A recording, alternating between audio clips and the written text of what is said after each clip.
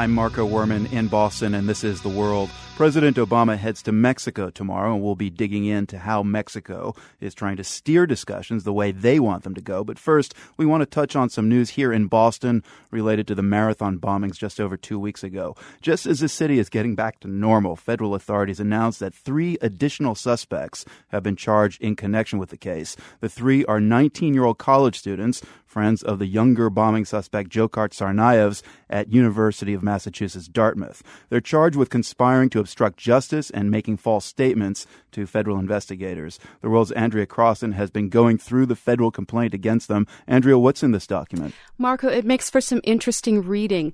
The details of the charges are some of the evidence collected regarding these 3 suspects.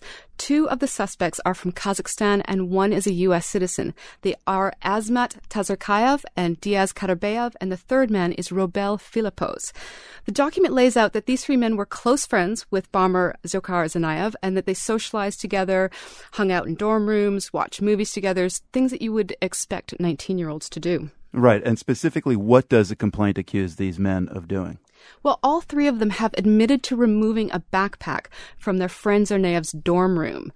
2 of the men admitted that they agreed to get rid of it after concluding that seeing photographs of Tsarnaev on the news, that was their friend and that their friend was one of the marathon bombers. Right. Of course, he's still a suspect. Did officials manage to recover this backpack?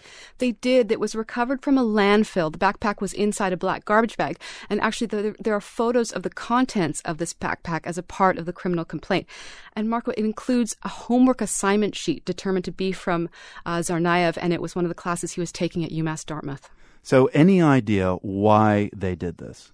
Nothing specifically, but one thing that's interesting that kind of pops up throughout the criminal complaint is it refers to the 3 men wanting to help Tsarnaev out because they did not want Tsarnaev to, quote, get in trouble. And there are also interesting details like how the men were texting each other in the days following the bombing. And when the image of Tsarnaev was on the television, Kardayev, one of his friends, texted him and said that he looked like the suspect on TV. Tsarnaev's response was included LOL, or laugh out loud. Right. Of course, none of this right now appears to shed any light on the motivations of the alleged attackers. As to these 3 men now in custody, what's likely to happen to them? Well, earlier today, the 2 men from Kazakhstan waived their bail. And in terms of the charges against them, they could be looking up to 5 to 8 years in prison, depending on the severity and what the authorities believe is the importance of the lies or the evidence that they are accused of either removing from the dorm room or the lies that they may have told to investigators. Right. Okay. The World's Andrea Crossan. Thanks so much. Thank you, Marco.